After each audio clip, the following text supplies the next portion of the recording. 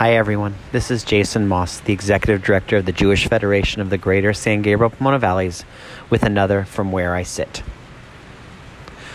We just celebrated one of my favorite holidays of the entire year this past Sunday, July 4th, the day we celebrate our nation's independence and the establishment of the United States of America.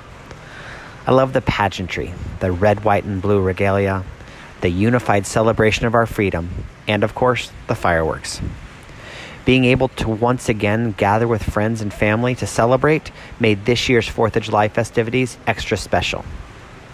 And yet, while the flags waved and the fireworks blasted and flashed, COVID still lingered in the shadows.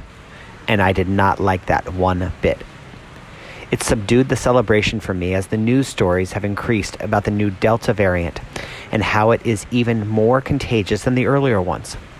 Add this with the fact that it feels as though we are at the point that those who wanted to get vaccinated have done so, and those that haven't most likely won't.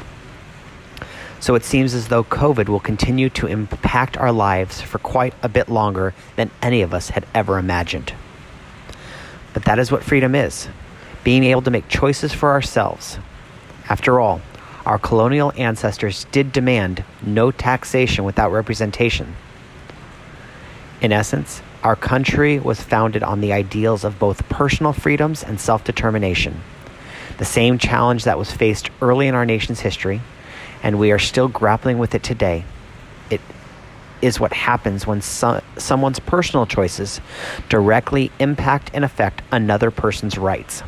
Sadly, as much as I would like to, I just don't know the answer. Maybe this is something we need to discuss further and reflect upon this coming Shabbat. Now, speaking of Shabbat, I wanted to share the following, which was my Shabbat greeting that ran in Southern California Jewish news this last week.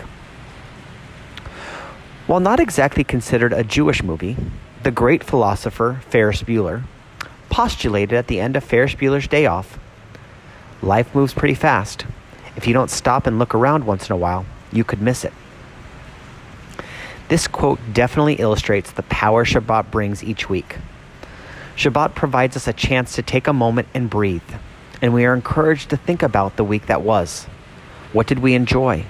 What do we wish had been different? And what are we looking forward to in the week ahead? This idea of reflection and appreciation is built into the fabric of our tradition. While every Shabbat is unique to me, this one has an added bonus with July 4th being on Sunday.